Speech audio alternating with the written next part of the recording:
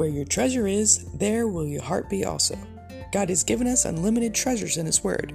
Every time we open it, we can discover a new treasure or admire an old one. What will we find today? Let's dig in.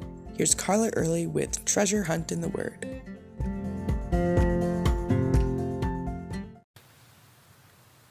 I don't know about you, but every time I read Kings or Chronicles, I just want to cheer when I come to a king who did what was right in the sight of the Lord.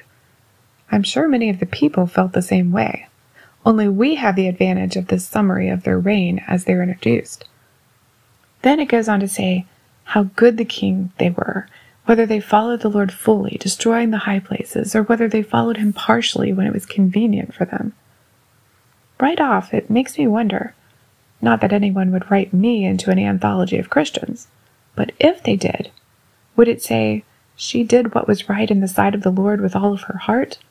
Or would it say, she did what was right in the sight of the Lord, but not with a loyal heart? That's what it said about Amaziah. He followed what his father Joash had done, meaning he allowed the people to continue worshiping idols, which was what had drawn his father away from the Lord in the first place. Amaziah strengthened and organized his army, 300,000 men. Yet for some reason, he didn't think that was enough, so he hired mercenaries from Israel, 100,000 of them. That's when a prophet showed up. Let me read what happened from 2 Chronicles 25, 7 through 9.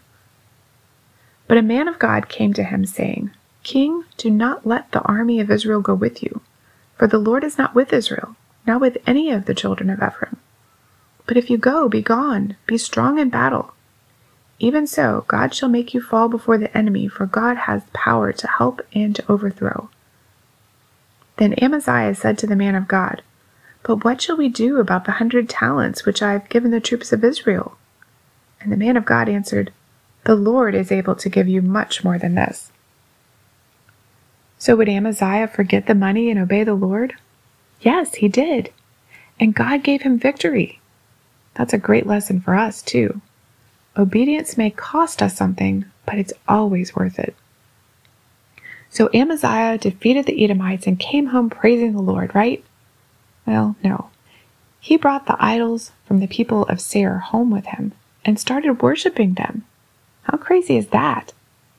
Understandably, this angered God, so he sent a prophet to warn him. Yet Amaziah threatened to kill the prophet.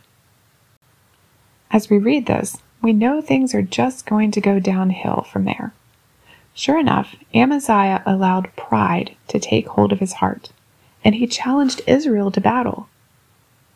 Even the king of Israel warned him about his pride. He said, You have defeated the Edomites, and your heart is lifted up to boast. Stay at home. Why should you meddle with trouble, that you should fall, you and Judah with you? Of course, Amaziah wouldn't listen. Not only was Judah defeated, but Israel took Amaziah captive. Eventually, his own people conspired against him and killed him. Not a very good end to one who started out doing what was right in the sight of the Lord, was it? It was all because his heart was not loyal to the Lord, meaning it wasn't completely surrendered to God's will and purposes.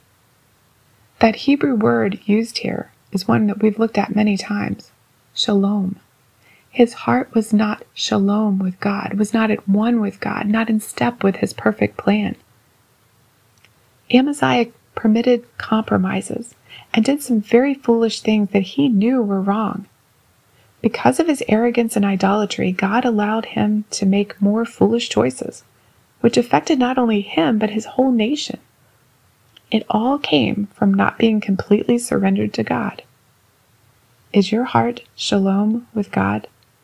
Is your full weight of dependence on him, or is it partially on other things? You can contact us at treasurehuntintheword@gmail.com. We'd love to hear the treasures God has given you through His Word. You can listen to other episodes at our website, which you can find in the description below. Thanks for listening, and remember, where your treasure is, there will your heart be also.